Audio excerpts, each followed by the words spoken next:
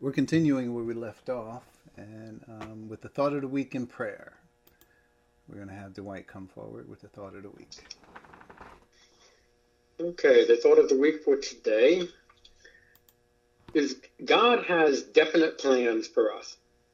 Many Christians today love the verse, "For I know the plans I have for you, declares the Lord, plans to prosper you and not to harm you, plans to give you hope and a future," from Jeremiah 29, verse 11. This scripture, however, does not belong to the church. Just a light reading of the context reveals it is for Israel. It is a reference to bringing Israel out of captivity. God promises he will do it. "I will be found by you," declares the Lord, "and will bring you back from captivity. I will gather you from all the nations and places where I have banished you," declares the Lord, "and will bring you back to the place from which I carried you into exile." That's from Jeremiah 29:14. Why are so many clinging to the words here without really looking to see how they apply? Many just want to feel the importance of being part of God's plan. The fact that they take the words out of context means they really want their own plans of prosperity and blessing from God. There is certainly nothing wrong with wanting to be in the plan of God. However, the plan of God is for the church. It is not for Israel to dwell safely in the land. We have been lifted to a purpose that goes far beyond Israel's future. Scripture says it this way: "But what was glorious has no glory now in comparison to the surpassing glory," from 2 Corinthians chapter 3, verse 10. Focusing on Israel may be like trying to use a flashlight in the light of the bright midday sun. There are specific plans for us today. Don't be short-sighted and settle for that which, quote, "has no glory now," unquote. And that is the thought of the week. I'd like to offer some commentary in that. There are many, many beautiful promises that God makes toward Israel in the Old Testament. And some of them are quite profound and reach us deeply and emotionally. But we must make a distinction between Israel and the church. We are not the Israel. We are not the nation of Israel if we have been born in the church age and we believe. Thing to remember, though, is salvation itself is always the same through every age. It is by grace through faith. From Ephesians 2, 8 and 9, "For by grace you have been saved through faith, and this is not your own doing, it is the gift of God, not a result of work, so that no one can boast." That applies to Israel, pre-Israel, the church, etc. But what does make a difference for us in the church age when we believe is hugely different from what it was like for Israel. And as the thought of the week mentions, let us be careful to pay close attention to that so that we are not short-sighted by trying to use a flashlight in the midday sun, looking for that which has no glory now. And that is my commentary on the thought of the week. And now Dave will offer prayer for us. Okay, thanks, Dwight. Anyone has a special prayer request? Pray for me, Dave, and my family. Okay, everyone please bow your heads. Yes, I'm sorry. No, I was just going to say the universal church as we discussed earlier. Sure. Okay. Sure, everyone please bow your heads next to the throne of grace. Heavenly Father, we're coming to you, Lord, on this Sunday, Father. Asking for, we have many requests, Father, that you will provide for us the needs and the safe provision that you have for us in eternity past. Father, we ask you as we go through this trial, this bad decision in life, Father, we ask you to pray for the families that are involved in this pandemic that we're going through. We ask you, Father, to pray for the church throughout the whole world, Father. Pray for them that you would give us protection with them too, Lord. Father, we ask you, Lord, to pray for the believers, and also pray for those who don't believe in you, Father, that maybe one day they will, Father, so they can have a chance to see the glorious riches that you have in store for us. Father, as we go through this service, Father, we ask you to give the pastor the correct words to come to his mouth, Father, so he can relate them to us, Father. And as we continue to go for this week, as some of us have to go to work, some of us not, we pray for you, Father, to protect us in all harm and danger. Father, especially we're praying for the children out here now, Father, also that they can be also instruction, and that they can also, Father, look unto you where cometh to our help. Father, we ask you this in Christ's name. Amen. Amen. Thank you. Amen. Thank you both. We are continuing where we left off in our study from last week. We're still in verse 20 of John 14. We're going to get back to it, and we'll dig right in. The verse says, "On that day, you will realize that I am in the Father, in my Father, and you are in me, and I am in you." The events on that day would change everything we ever knew about God. The event was momentous, as it is described in the early chapters of the book of Acts. As the church age was born, and when we finally began to examine and investigate just what happened, and what we find is absolutely astounding. Theologically speaking, we learn more about God here than we did from creation. Here we learn what God was thinking when he created all things. It all happened on that day. All of us were reduced, all of this was reduced to a 24-hour time period. For those fragile, whimsical disciples who endured by faith and dared to trust the words of the Lord, their eyes were opened on that day. He took that small group of puzzled, emotional, disappointed, and fearful disciples and made them a part of the foundation of the church, which is his body, the fullness of him who fills everything in every way. On that day, they were transformed from an earthly people to a heavenly people in Christ. There was no doubt that they were changed, bolder, more believing and trusting, and more fervent to fulfill their new destiny. I can only imagine their faces as the Spirit of truth began to reveal what no eye has seen, and what no ear has heard, and what no human mind has conceived, the things that God has prepared for those who love him. I can certainly say that I am just as excited and ready to hear the manifold wisdom of God some 2,000 years later. Are you ready? Well, we covered these first 2 points or phrases, "on that day you will realize." And we ended, I think, somewhere in this third phrase, that I am in my Father. We said that's abbreviated because it really talks about mutual possession. What's mutual possession? One person able to possess another person. And we're going to define a little bit more as we go forward. I gave some examples in where the Father is in me and I am in the Father. We gave some of those verses. We also saw that there is another term for this, that they may be one. To be one, these are the results from the baptism of the Holy Spirit. This is what happened at Pentecost. Now, it's interesting, we talk about the baptism of the Spirit, but there were really 5 things that happened to us. 1, baptism. 2, there was the filling, the sealing, the indwelling, and the gifting. All 5 of those things happened to us at Pentecost. So when we talk about baptism, we're talking about all of the work of the Holy Spirit. All of those things included. So baptism is a general term for all of those things.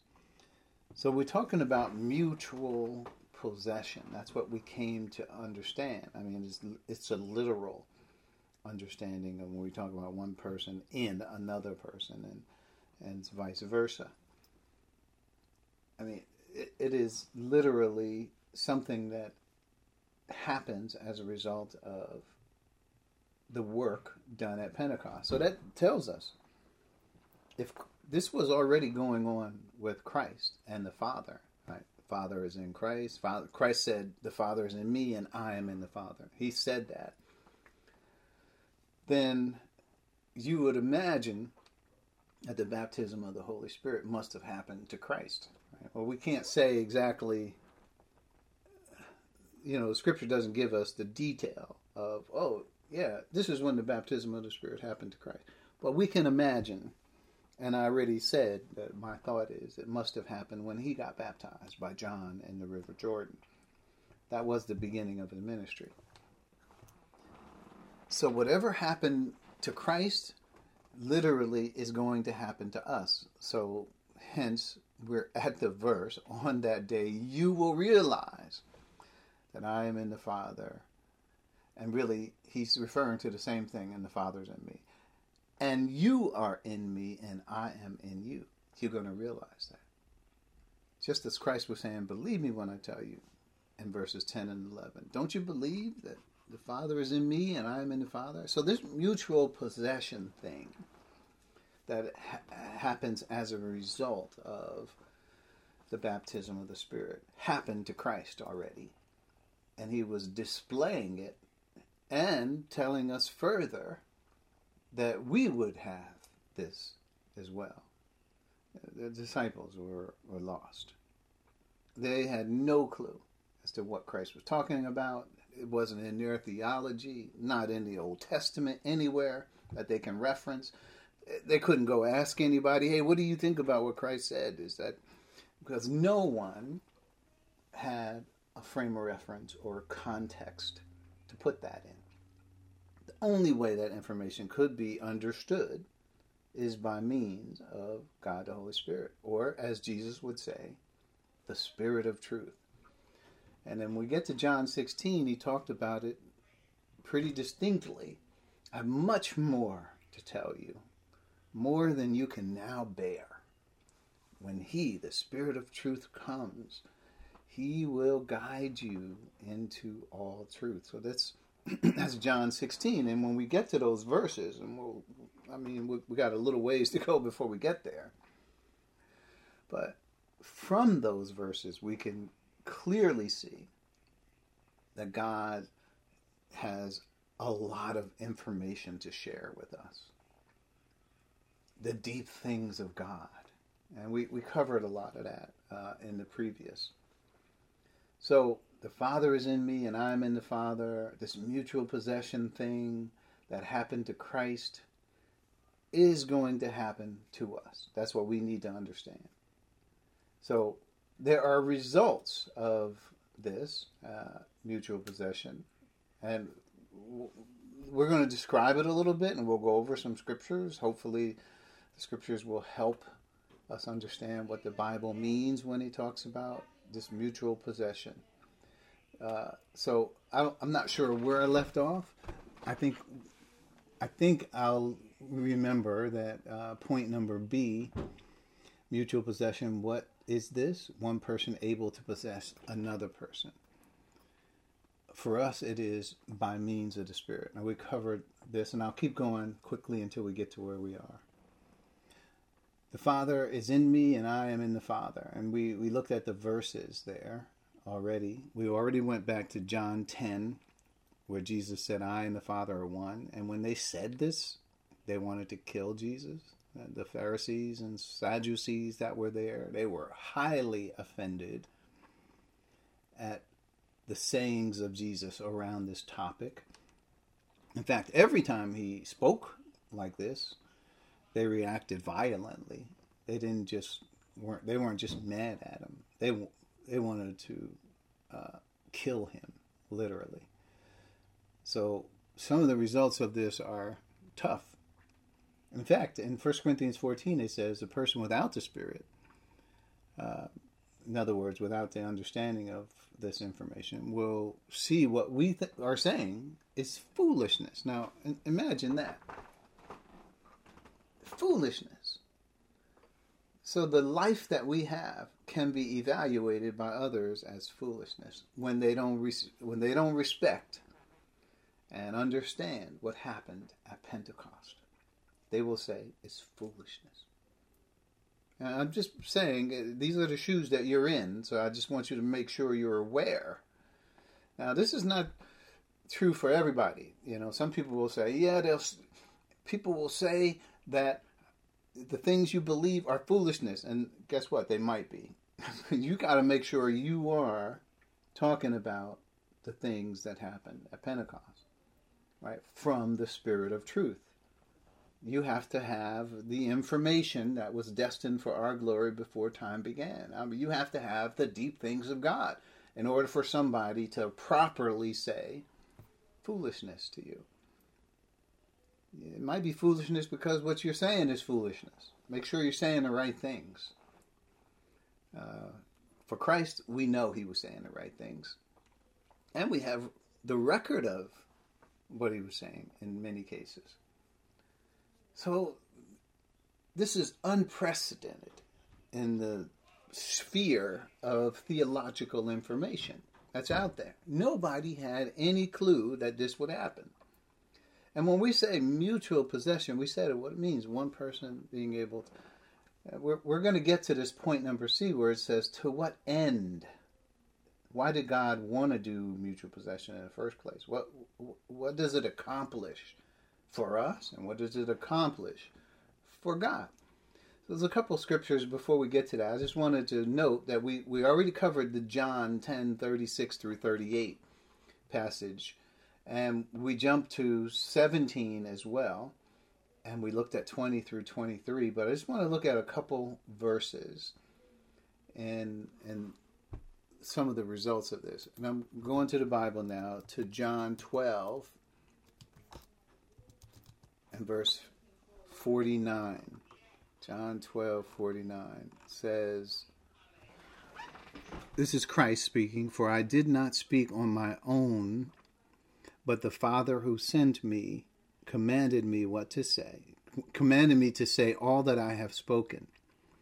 So that's an interesting verse to note, because Jesus is saying that the words that he's been given to speak, the Father is the one who gave those words to Christ. And then when you go to John 14 and verse 24, there's another thought. Anyone who does not love me will not obey my teaching. These words you hear are not my own. They belong to the Father who sent me. That's John 14 and 24. So the words that he's been telling the disciples, all these words didn't really originate with Jesus. They are what the Father has told him to say. So it is more than just I've studied what the Father wanted me to say and then I said it. It is literally the Father living in Christ, who is present in Christ and able to interact with the disciples, so much so that he is able to say, anyone who has seen me has seen the Father. How can you say, show us the Father? Now, show us the Father is a misnomer, first of all, for another reason. The Father is invisible. You can't see the Father. The Father is the Spirit. He doesn't have flesh and blood. He doesn't have a body as we perceive and can identify a person based on their features of that body. Father doesn't have any of that. But what does he have? He has Christ. Christ is the image of the invisible God. When it says he's the image, meaning the visible representation of who the Father is.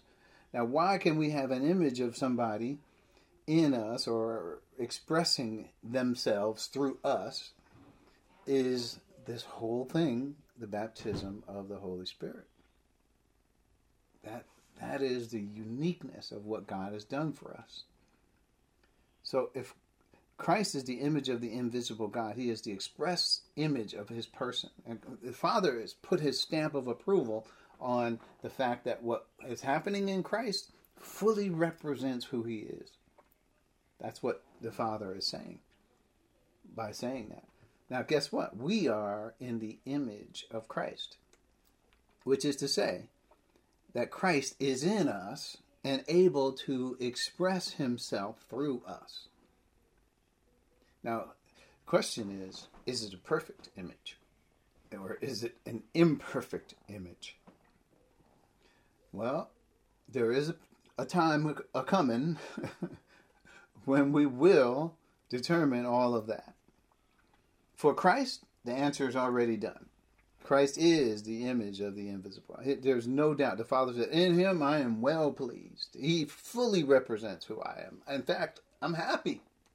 It's not just equivalent. Okay, he matches everything I told him to say. No, the Father's like, I'm happy with the work of Christ. As far as portraying who I am. That's a bold statement to say that he is fully approved. What about us? When people talk and interact with you, can they see Christ living in you? Is it Christ who is teaching, or is the words that you speak or the word? No, I don't think that is a perfect scenario. And we come from a position of spiritual death. And I would also note that our expression is one of spiritual growth, where we're growing into the knowledge and wisdom of Christ. We are being transformed into his image. So this is a progressive thing for us, and God has not given us the stamp of approval. But on judgment, when we get to the judgment seat of Christ, and you can now see what the standard is. The standard is Christ. You're supposed to represent Christ in this world. Well, have you done it? Can Christ say that person reflects who I am?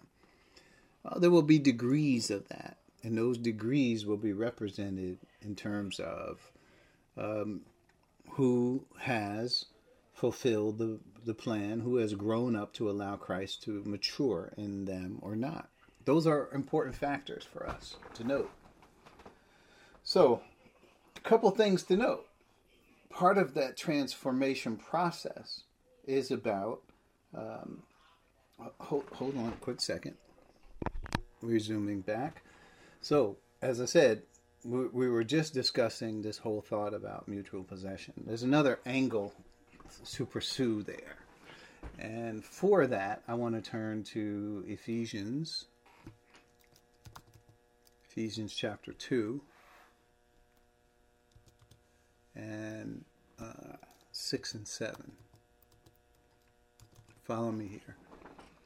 Ephesians 2:6 says, "And God raised us up with Christ and seated us with him in the heavenly realms in Christ Jesus, in order that in the coming ages he might show the incomparable riches of his grace expressed in kindness to us in Christ Jesus." The fact that we're in Christ Jesus is another way of saying that we are one with him.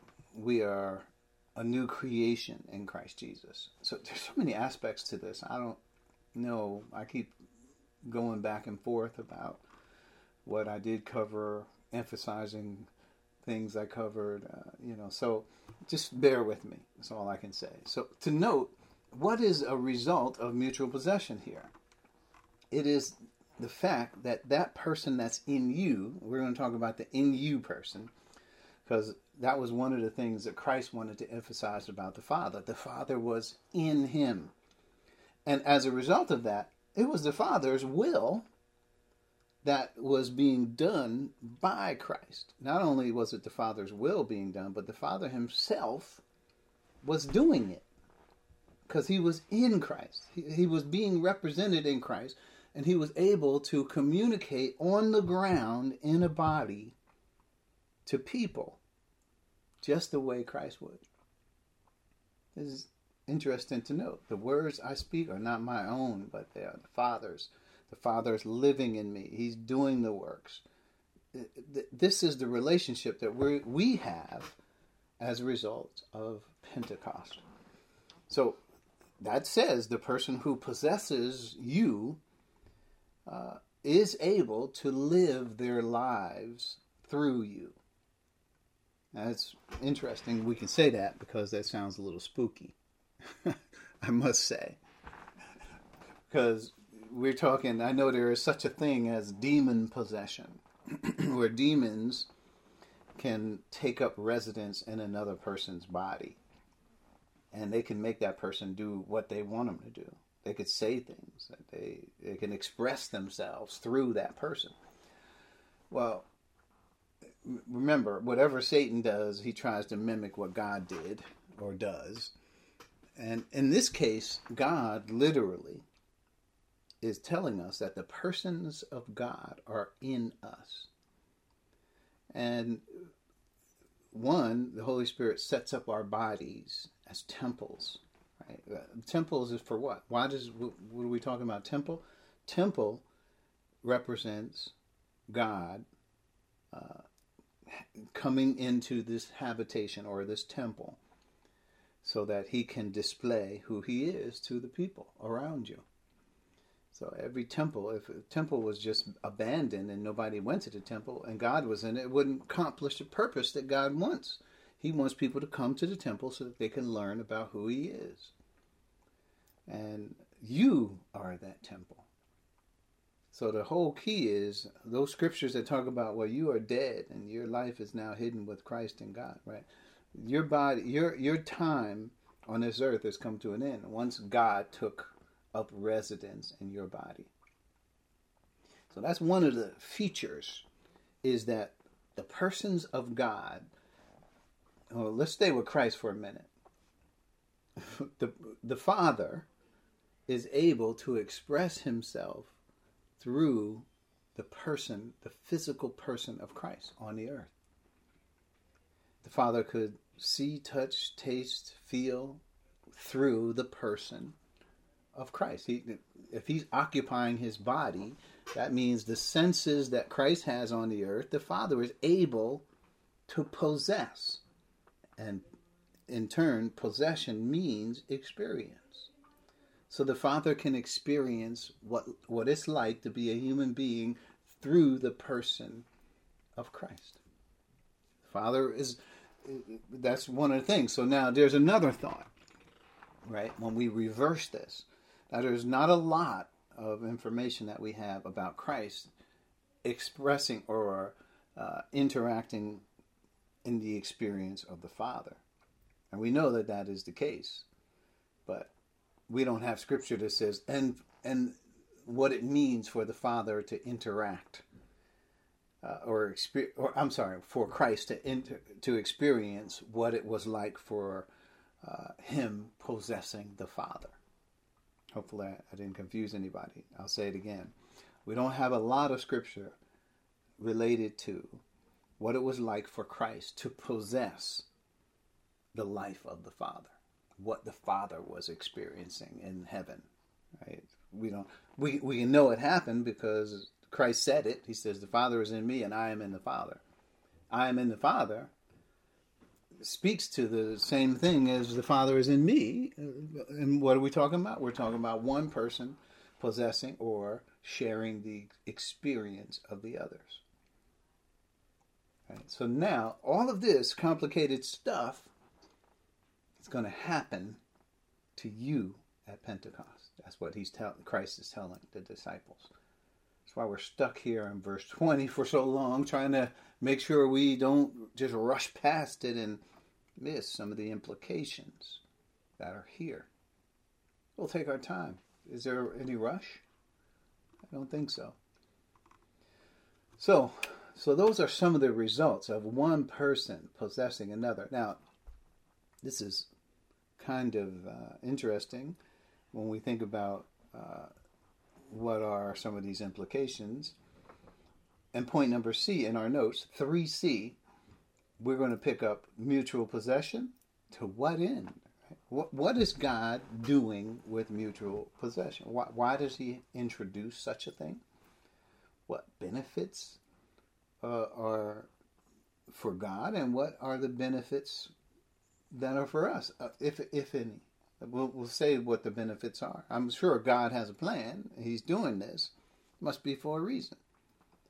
So the first thought is, and I break this down in 2 points. Really, there's a whole lot more than 2 points, but knowing the Father's eternal purposes. Okay, so God the Father is in Christ so that he can reveal his eternal purposes.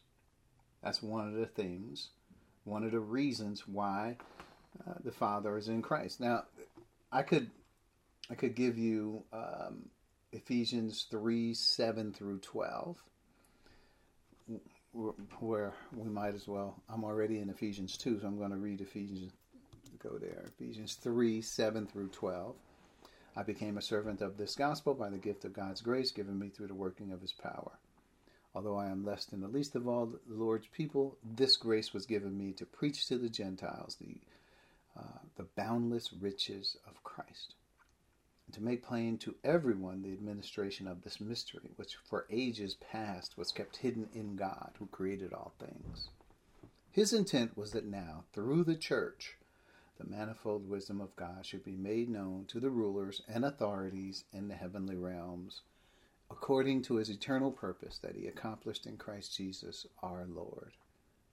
So when we look at those verses clearly define not only that there's this mystery, this age that was hidden, all this is happening at Pentecost and now available to us to know. Right? We can now know what the Father's eternal purpose is. And those 5 verses are given to us to help us know where we fit in.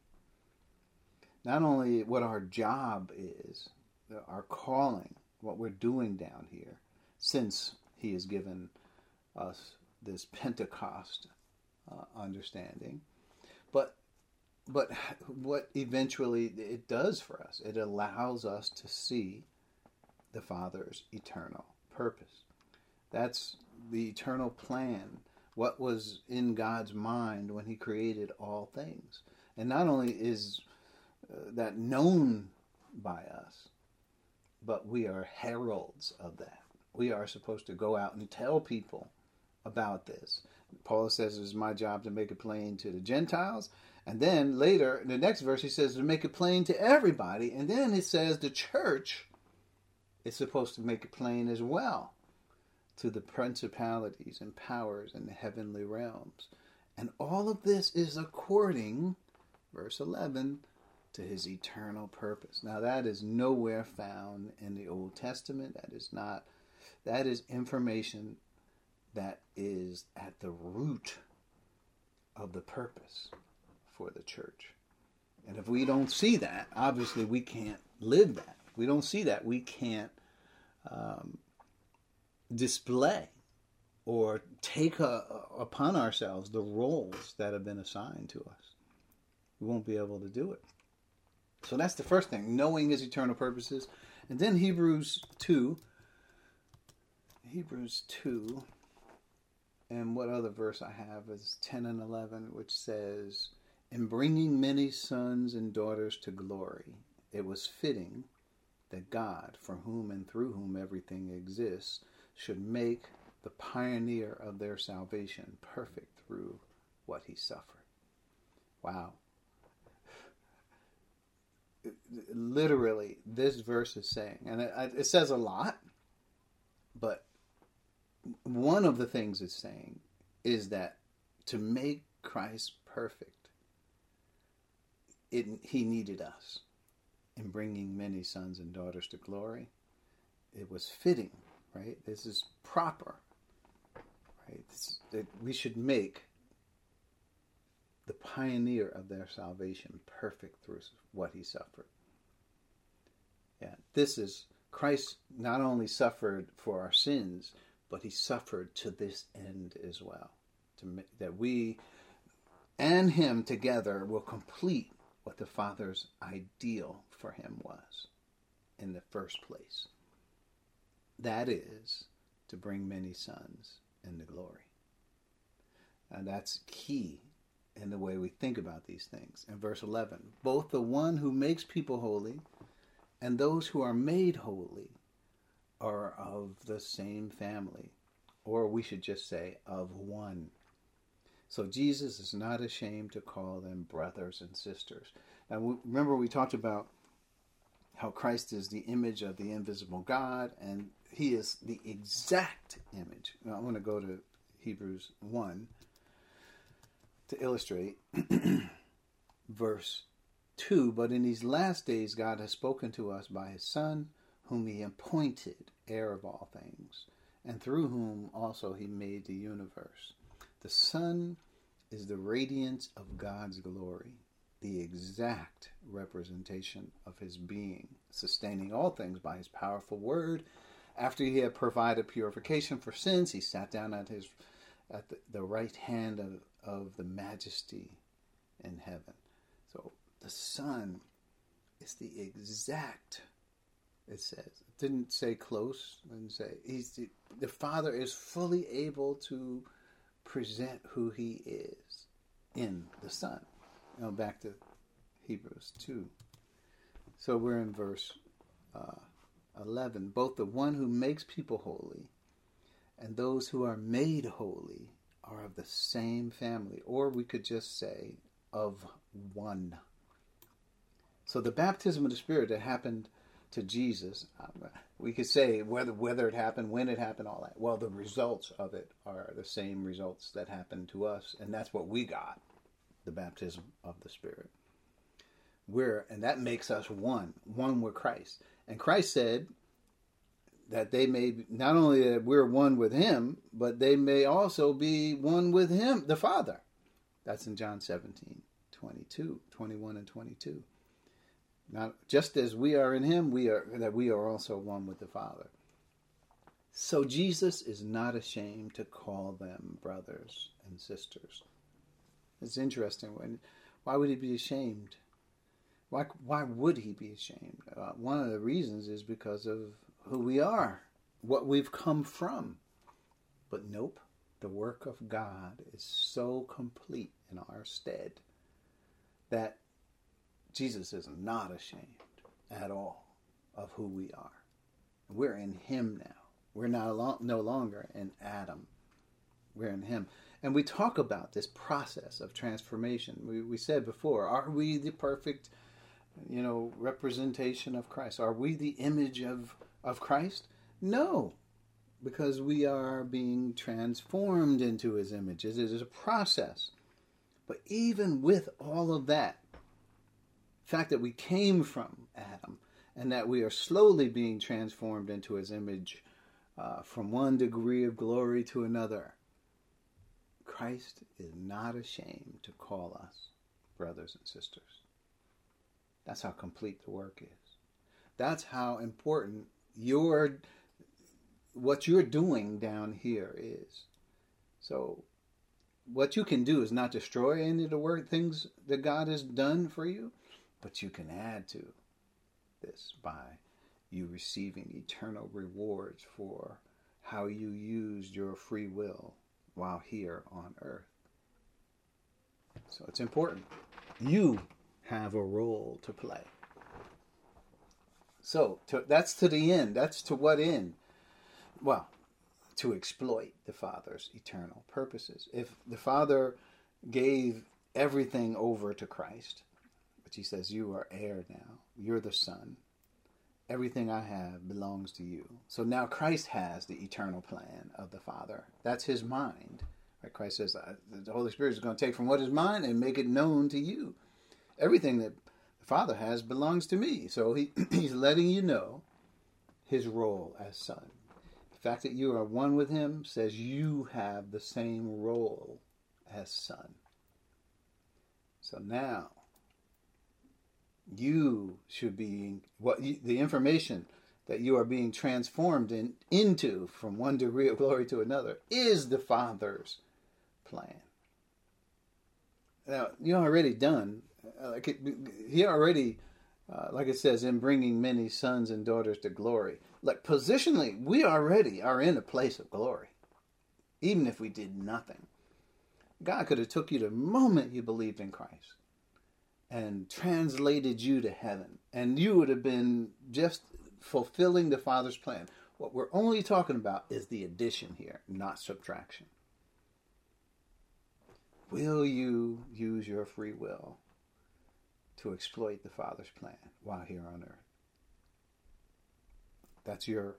there'll be a judgment to determine what you did, but it's God's purpose that you would flourish, that you would have fruit, that you will grow in grace and in the knowledge of our Lord and Savior, Jesus Christ. So, that's important. That's one thought of the Father's eternal purpose. That's why this mutual possession. God, the Father, was in Christ, reconciling the world to himself. Christ is in us, right, fulfilling the very purpose of the Father. And this is what it means to be about the Father's business for us. It means to be transformed, to be his representatives here in the world, his witnesses of these things. And so, just like it says, to be ambassadors for the new creation that's now where he's calling these many sons into glory. This is our job, to tell people not just to come and be saved, but to come and be a part of this glorious body, the church. So that's a part of who we are. I mean, what we're doing here is exciting to me. It's super. The bounds of it are completely off the rails. We can't even talk about it in human terms. So it's exciting. So let's dig in to the second point here of mutual possession. To what end? Point number 2 is eternal fellowship with the persons of God. So again, Ephesians 2, 6 and 7, which we already read. But there's one other verse I want to turn to in Ephesians 2. So we read 6 and 7 where it says, and God raised us up with Christ and seated us with him in the heavenly realms. In order that we need to remember who Christ is. We've been raised with him, seated with him. Christ himself sat down next to his majesty. And now, why is he sitting? Because at the right hand, the place of highest honor, that's who we're talking about, Christ. And we are in him. So that means we are seated in him in heavenly realms. That's the position we have. And we've been raised to. We weren't there when we were born, for sure, but we have been raised to that position. So in verse 22, now I'm going to start with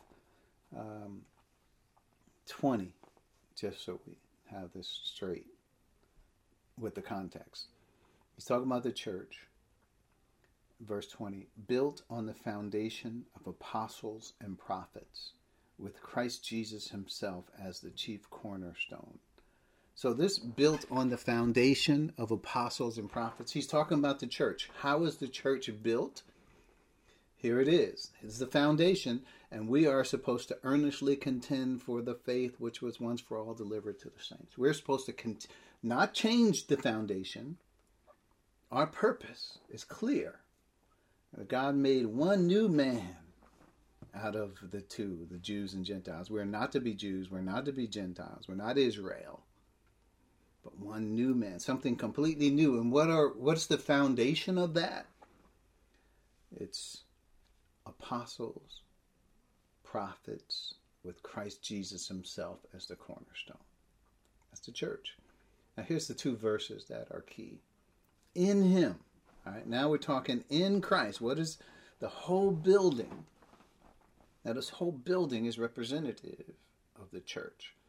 We could also say in other verses, the whole building represents the body of Christ, the fullness of him, right?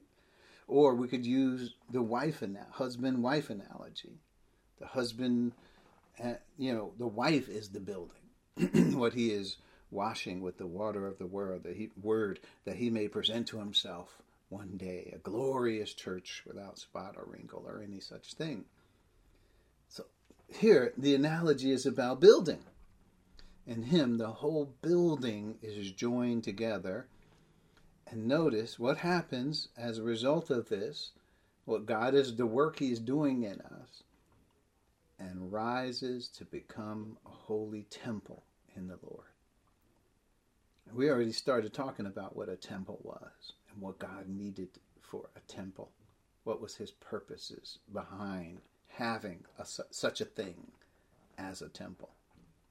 So we're not at this place where it rises to become a holy temple in the Lord. Not yet, because God is still working this out. He's still calling many sons into glory. He's still bringing us to the fullness and stature of Christ. But this is the eternal purpose, that we might rise to become a holy temple in the Lord. Now, if this is in the eternal state, what would God need a temple in the eternal state for? Because God will finally be able to show who he is through Christ. When I say through Christ, Christ is perfected when we are joined to him and we are complete. So when we're complete, then we are one with Christ, and that is God's full expression. The Father's full expression is through the church, or through Christ. Let's put it that way. Really, when we say through Christ, we're talking about Christ and the church as one. So really, we could just say Christ. That includes us. So in him, the building joined together rises to become a holy temple in the Lord. The temple is for everybody else. It's not for us, because we are the temple. Just like when we read before, where it says the church is displaying the manifold wisdom of a God to principalities and powers and so forth. Right?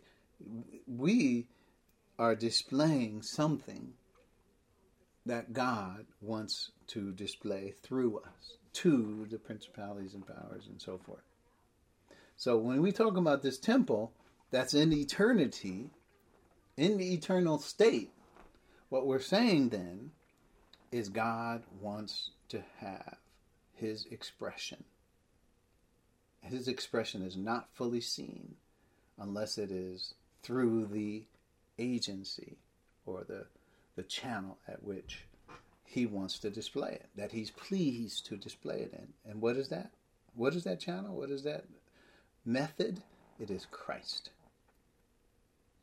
That's how the full expression of the Father is to be displayed. And this is not just to people who are trying to come to be saved. This is in the eternal state. God, who is invisible, wants to reveal who he is to his creation. How does he do it? A temple. This is the analogy given to us. A holy temple in the Lord. That's key. Much can be said about this. I've written much about this, and I've loved to talk more about this, but not in this form. Probably one where there's give and take. Let's talk about it. Verse 22. And in him, you too are being built together to become a dwelling in which God lives by his Spirit. So there's external witness, the temple, eternal, and there is internal. There's something going on. And in him, you too are being built together. So we're not finished yet, but God is working on this. To become, right? And this is become is in the future state, right? In eternity, future. A dwelling, right? And this is, a dwelling is an abode, a home, a place where we can live. A dwelling in which God lives. So not only are we in this place, but the persons of God are also in this place. And what we talk about, we're talking about a dwelling in which God lives. And just we're in it. In him, you too are being built together. We're part of this. We're in the dwelling. Our persons are in the dwelling. And this is a reference to eternal fellowship with God. And how does it facilitate it? How is all this done? By means of his Spirit, by his Spirit. So we have two results. When we say to what end, this is to what end. That God would have what he desired from eternity past before he created anything. This is obviously something he wanted. If he's seeing through human history to this end, then obviously this is something he wanted from eternity past, that he is going to accomplish through human and angelic history. So that's when we answer those questions. I don't feel I've answered them. We could look at a couple other verses. We already looked at the ones in Ephesians, but Colossians 3, 1 through 4. Let's look at that. Colossians 3, 1 through 4. Since then you have been raised with Christ. And this is, you're done. This happened already. You positionally are seated in heavenly places in Christ. This is true.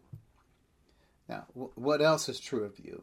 Here's an admonition for you: to set your hearts on things above, where Christ is seated at the right hand of God. So this is something you can do.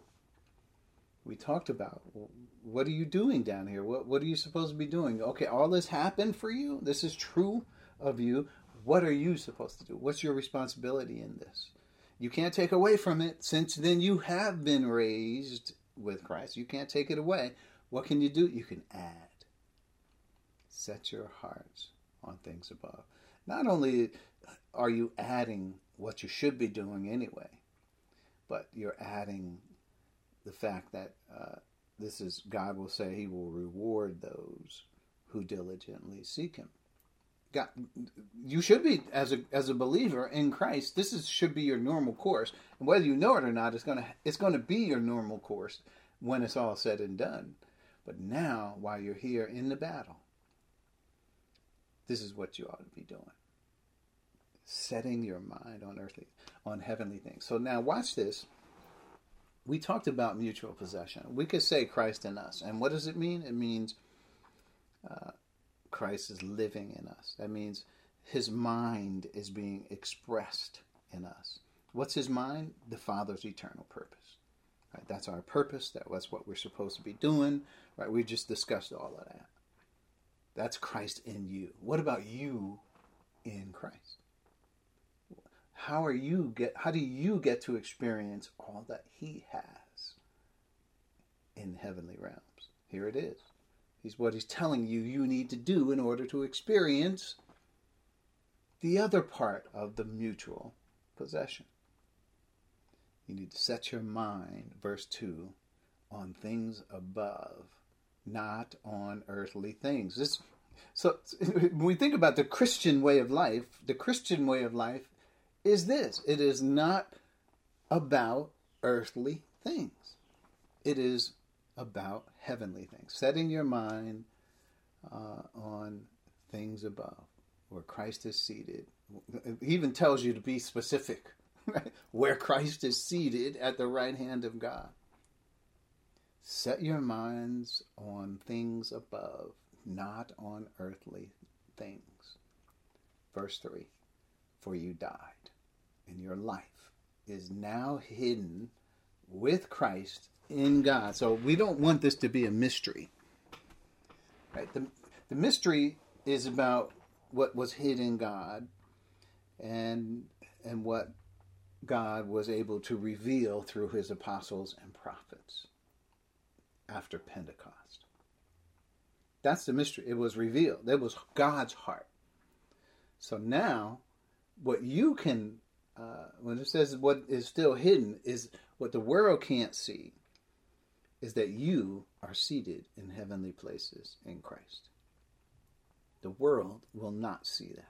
What's the world going to see? The world's going to see Christ in you, the hope of glory.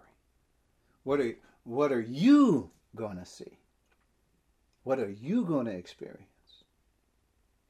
Right here. Your life.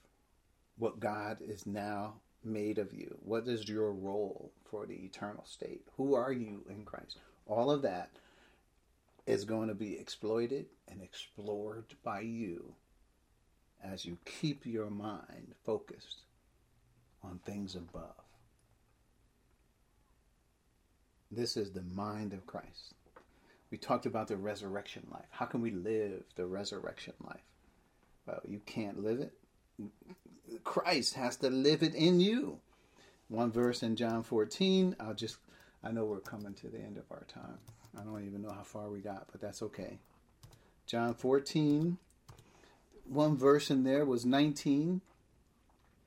Before long, the world will not see me anymore, but you will see me. And here's those 6-7 words. Because I live, you also will live. The life of the Christian is not us mimicking what we have seen and heard Christ do. It is this mutual possession. It is Christ alive in you. He is living in you. Paul said it literally. He says, I am dead. The life I live in the flesh, I live by faith in the Son of God who loved me and gave himself for me. The faith is the thinking of Christ. The body of truth. That's what he lives by on the earth. Christ is living in him. So all of this is true of us. The more we talk about it, it will be more common to you. And we need to make sure that that is the case, because that is the conversation, as Old English, that we have while we're here on earth. That is our conversation. Set your mind on things above, not on earthly things. And all of this fits into what we've been talking about, of what the Spirit reveals. Eye has not seen, ear has not heard, neither has it entered into the heart of man. Why are we wasting our time on things that don't matter? Set your mind on things above. Back to Colossians 3, we're going to close it there.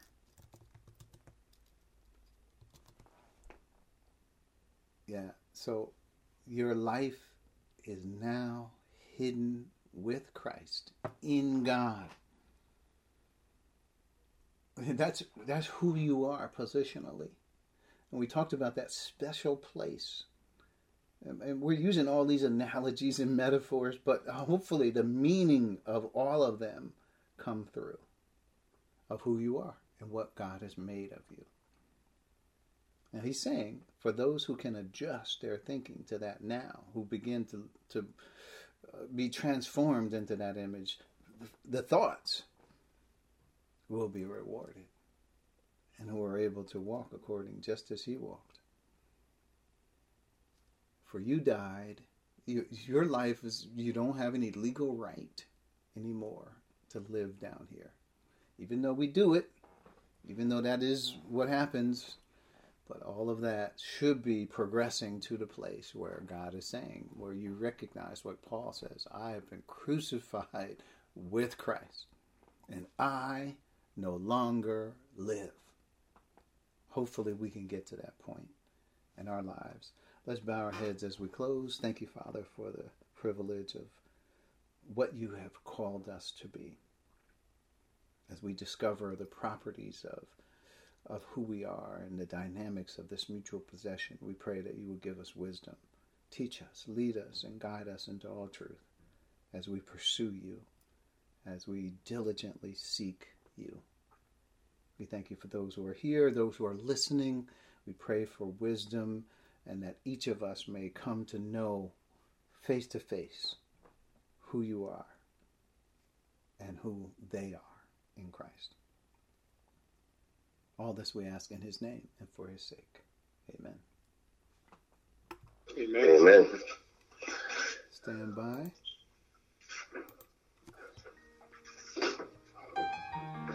Amen. May the grace of God surround you. May his light direct your path. May his spirit lead and guide you as the weeks and months go past.